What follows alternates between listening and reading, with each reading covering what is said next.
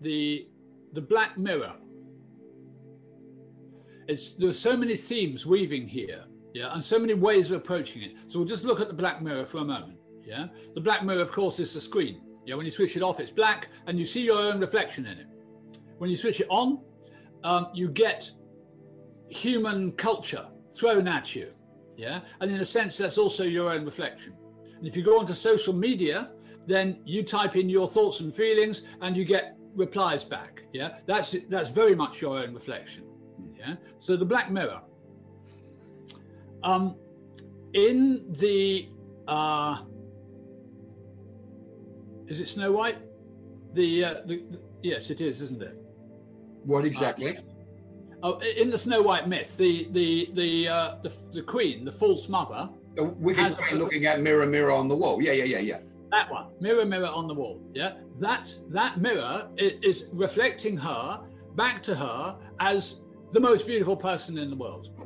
Yeah, I mean, that's what we're looking for on social media. You type in and people go, oh yeah, aren't you lovely? Or yeah, I agree with you there. You know, and you get your what's called an echo chamber. Yeah, this is that same experience. You are the most beautiful. Yeah, this is what the everyday self, the shadow self, the ego, the Freudian ego wants. It wants to be seen as the most beautiful. Yeah, so and it's said very clearly in that fairy tale, this mirror is evil. Yeah. Another way of saying it, this mirror is black. Yeah.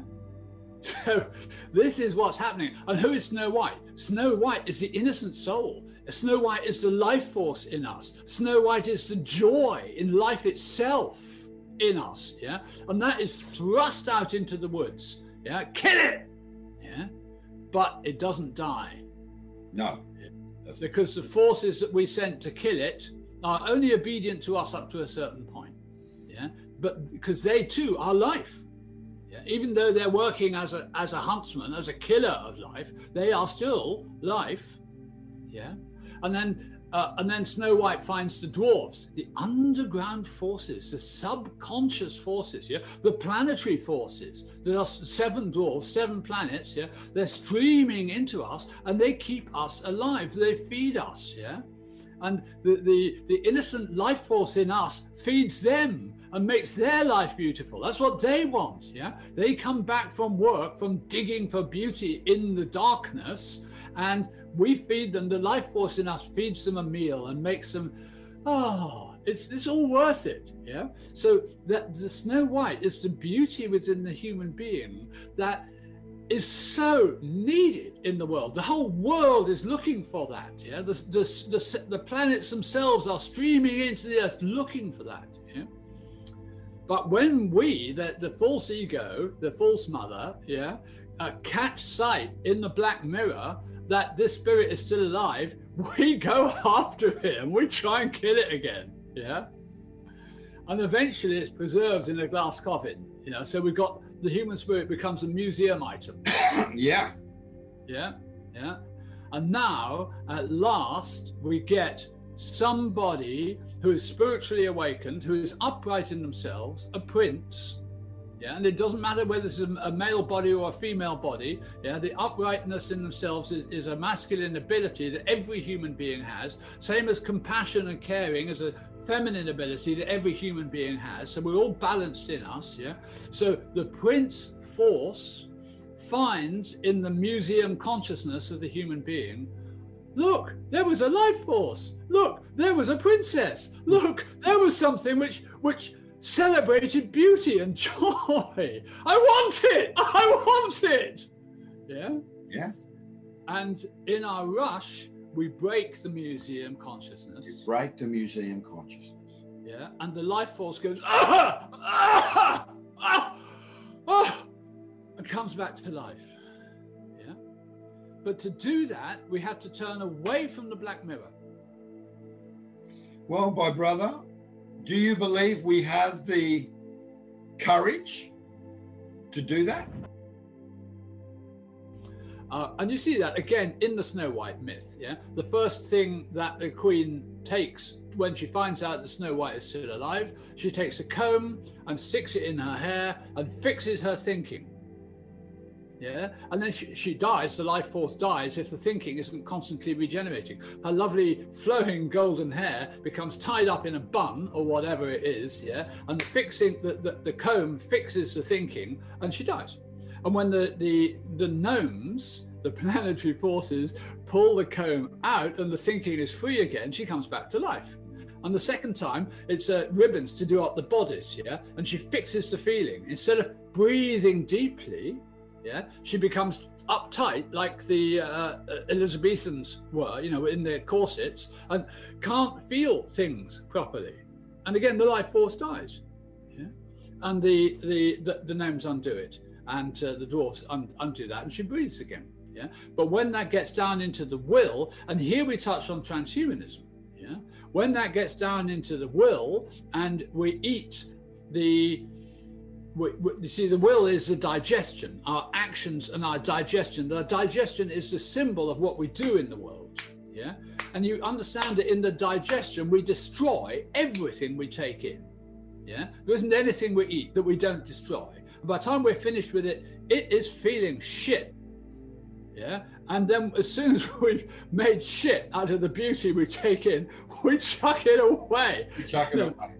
We chuck it away, and this is the negative side of the human being that we have to come to terms with, yeah. And this is where she gets stuck.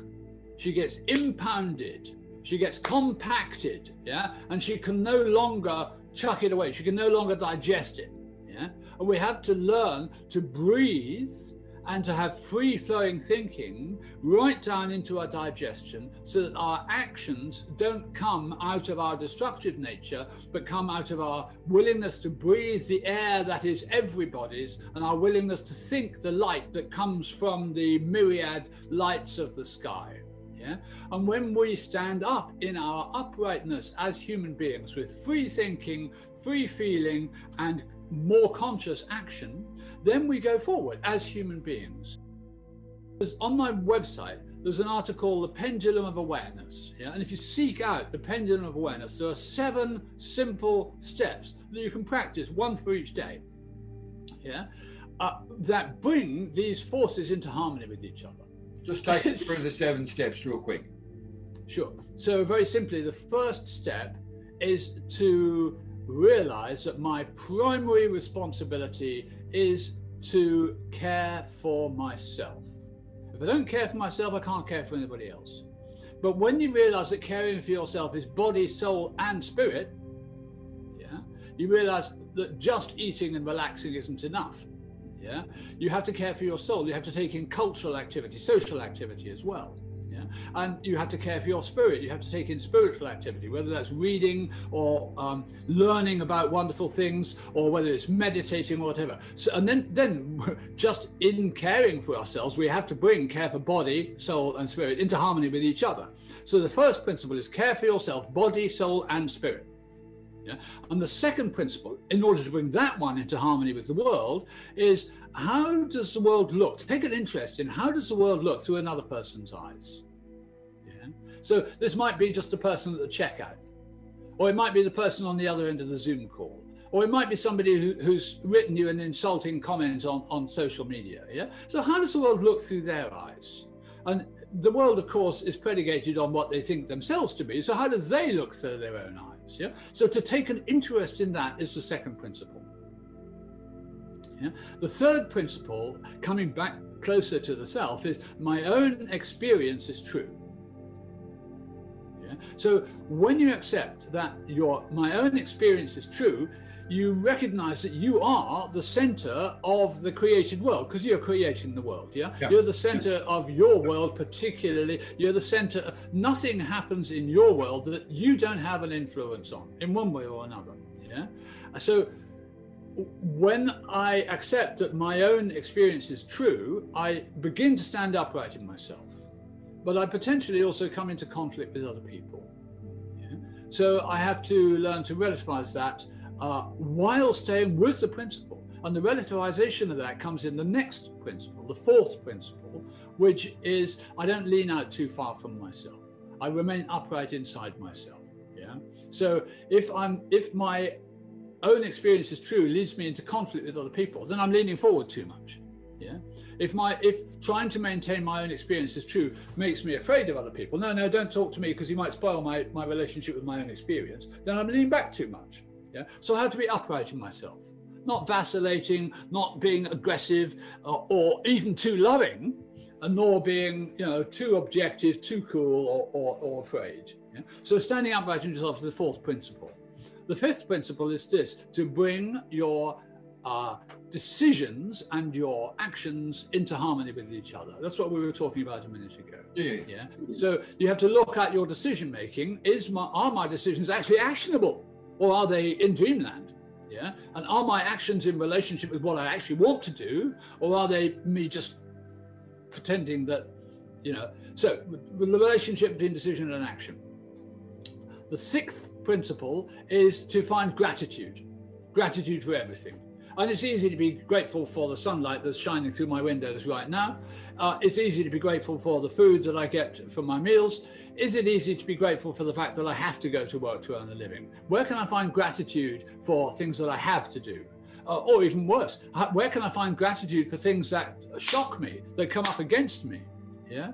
And there's a shocking experience, I won't go into the detail of it, in the last 6 months in my life that is playing out in very powerful ways. It's been immensely strengthening for me to work with the fact that a small group of people has decided that I'm the monster. Yeah. And they're acting on this decision that I'm the monster. We were, as I say, but wow.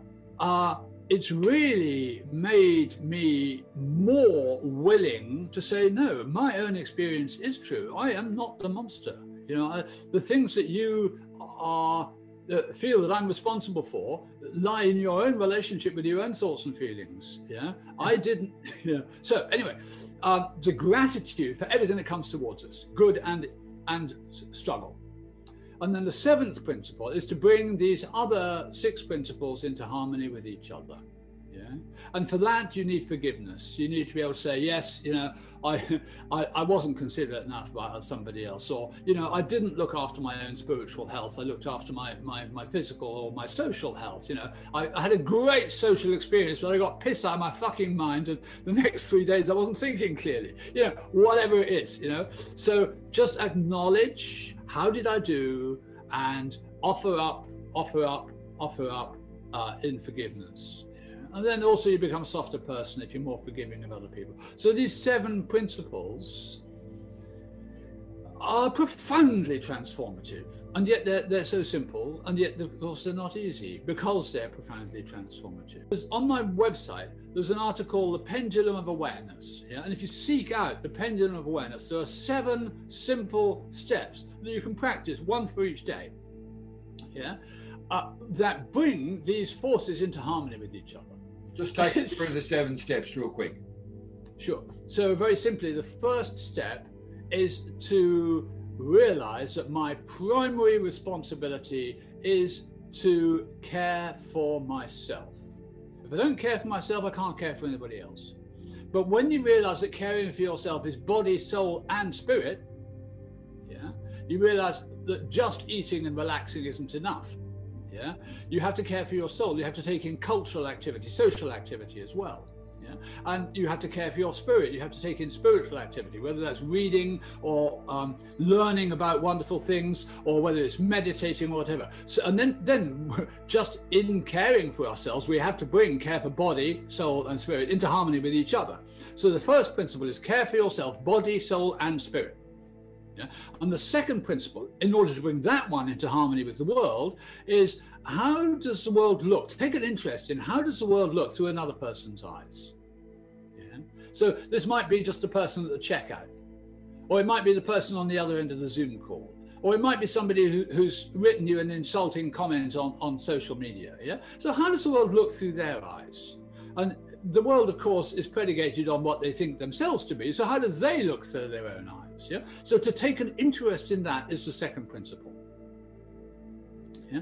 The third principle, coming back closer to the self, is my own experience is true.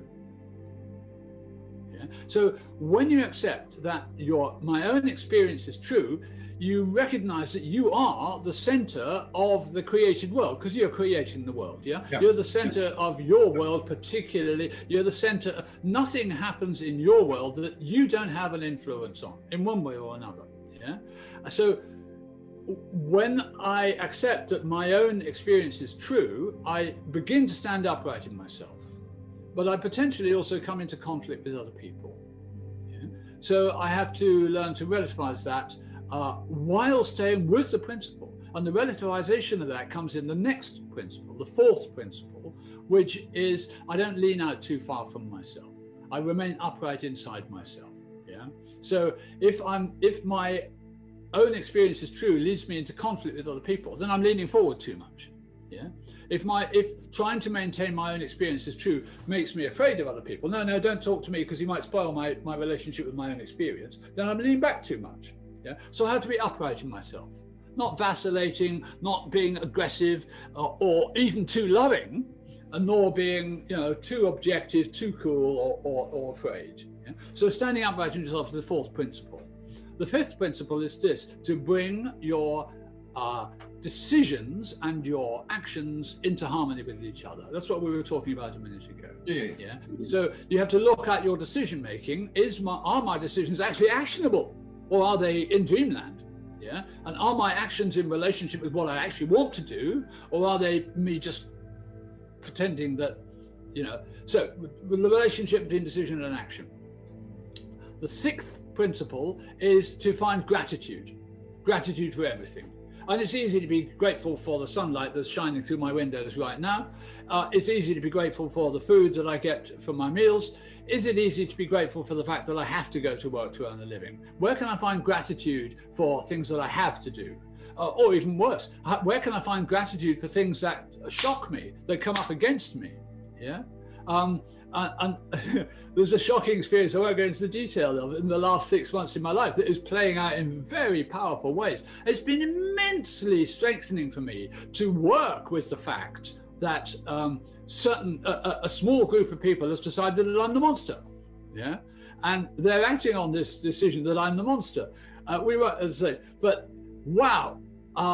It's really made me more willing to say, no, my own experience is true. I am not the monster. The things that you feel that I'm responsible for lie in your own relationship with your own thoughts and feelings. Yeah, I didn't. So anyway, the gratitude for everything that comes towards us, good and struggle. And then the seventh principle is to bring these other 6 principles into harmony with each other. Yeah. And for that, you need forgiveness. You need to be able to say, yes, I wasn't considerate enough about somebody else, or, I didn't look after my own spiritual health. I looked after my physical or my social health.